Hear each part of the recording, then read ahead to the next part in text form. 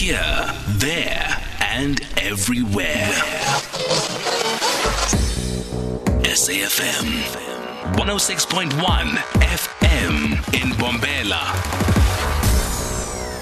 51 minutes past 4. We're struggling to get a hold of our agricultural guest. I know I need to give an update because I made an announcement that that's the chat we'll be having. But in the meantime, Mr. A on WhatsApp says, Morning Sound Awake team.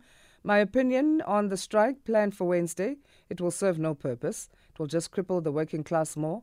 For me, it's just to show how people are being used rather than those planning things to go on used boardrooms to convince the state or those big institutions they target.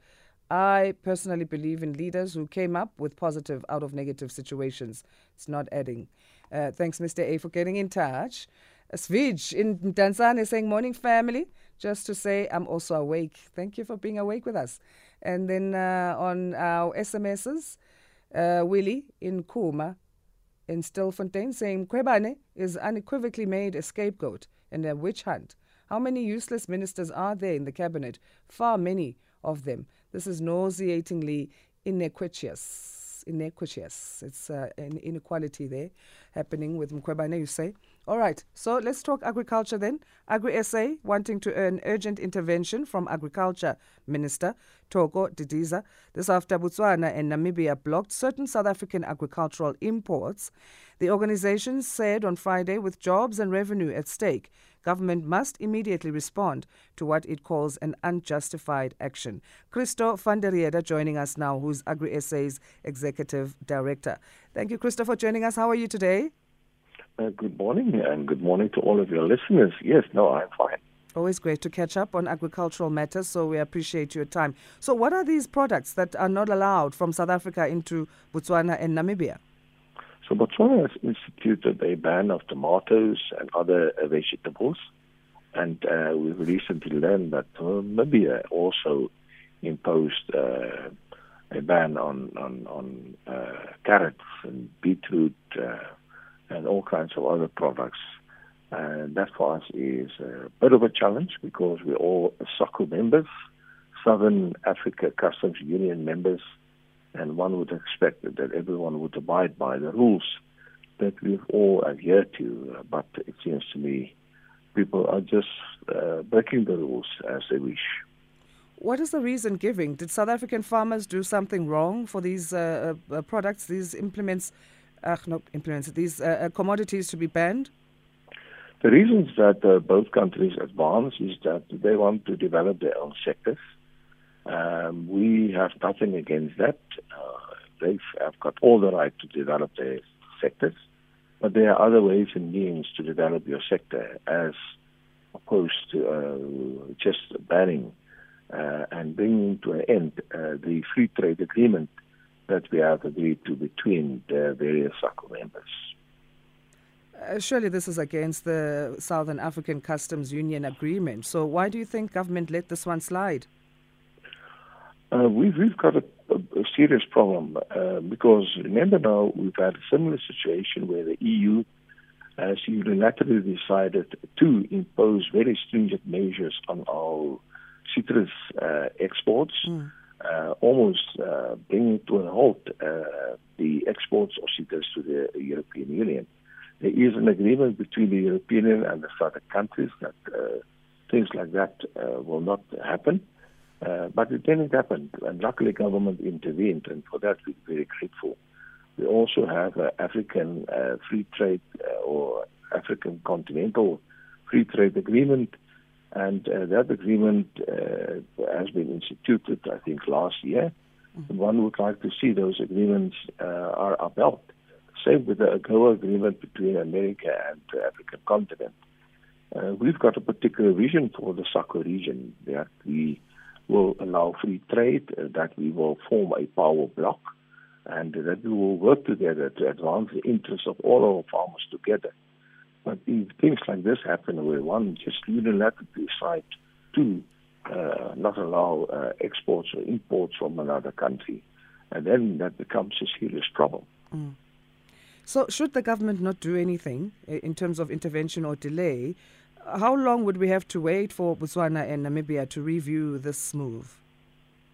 think both said, I think Namibia is for a limited period.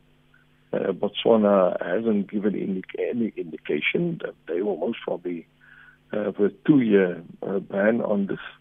And to what extent that will impact on the SACU vision and mission remains to be seen.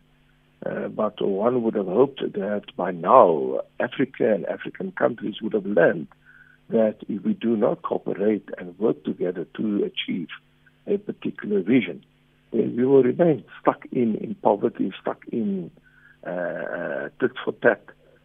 And that is not what the SACU vision is about. And 2 years is a long time with jobs and revenue at stake already. So the call then to the Minister Thoko Didiza of Agriculture, where to from here? Is there a petition that can speed things up the public need to get involved in? I think we've written twice now to Minister Thoko and Minister Patang. They have acknowledged receipt of our letters, and we trust that they will intervene because, as I've said earlier, the whole SACU agreement is not worth the pen and paper it was written on, and for us it's about principles that we need to adhere to. Absolutely. Well, let's leave it on that note. Just your social media platforms as Agri SA? Yes, we are very... it's www.agrisa.co.za. That's our website. And then obviously we are on various social media sites. All right. Thanks again for your time, Christo. We appreciate it. Take care. Bye. Christo Van Der Rheede is Agri SA's Executive Director talking to us, and now Planting the Seeds feature as we speak agriculture on Tuesdays and Thursdays. More messages, just one saying, I'm also awake. Morning says, as I'm also awake, says Deborah Moloi at Josie. Thank you very much for tuning in there. And this is Robert in Greytown saying, no one is breaking the rules, Asanda. The whole of Africa is watching South Africa, and very soon the only customers that will be left will be Europe. What have our farmers done, Robert, that we must be punished this way? We need to make sure that they are productive, and then also the produce is taken, as many places as possible to change our economy, and also to attract more young people in the space of agriculture. Okay, comment of the morning. Let me start with quote of the morning. It says, always dream big, because a piece of big is still better than a piece of small, end quote. This was said by Mosunmula, or Mo Abudu, who is Nigerian media mogul and philanthropist. Let's go into a thrilling, or what do we call it? A terrific Tuesday. I wanted to say thriving. Thriving is Thursday. Tuesdays is terrific. Let's go on a terrific Tuesday with that in mind and make sure that we step on the right note. And then to me in Bloemfontein, we'll give you the quote of the morning, talking about why you chose that very difficult 4 in a row. But we still had fun with it nonetheless, saying the 4 in a row theme was inspired by the need to constantly reflect on who we are and where we have been in the global scheme of things. So the theme today for the 4 in a row, if you missed it, was songs of artists who had performed in Lesotho, and this was during the time that there was a cultural boycott in South Africa. Thank you, Tumi. Thanks to each and every one of our sound awakers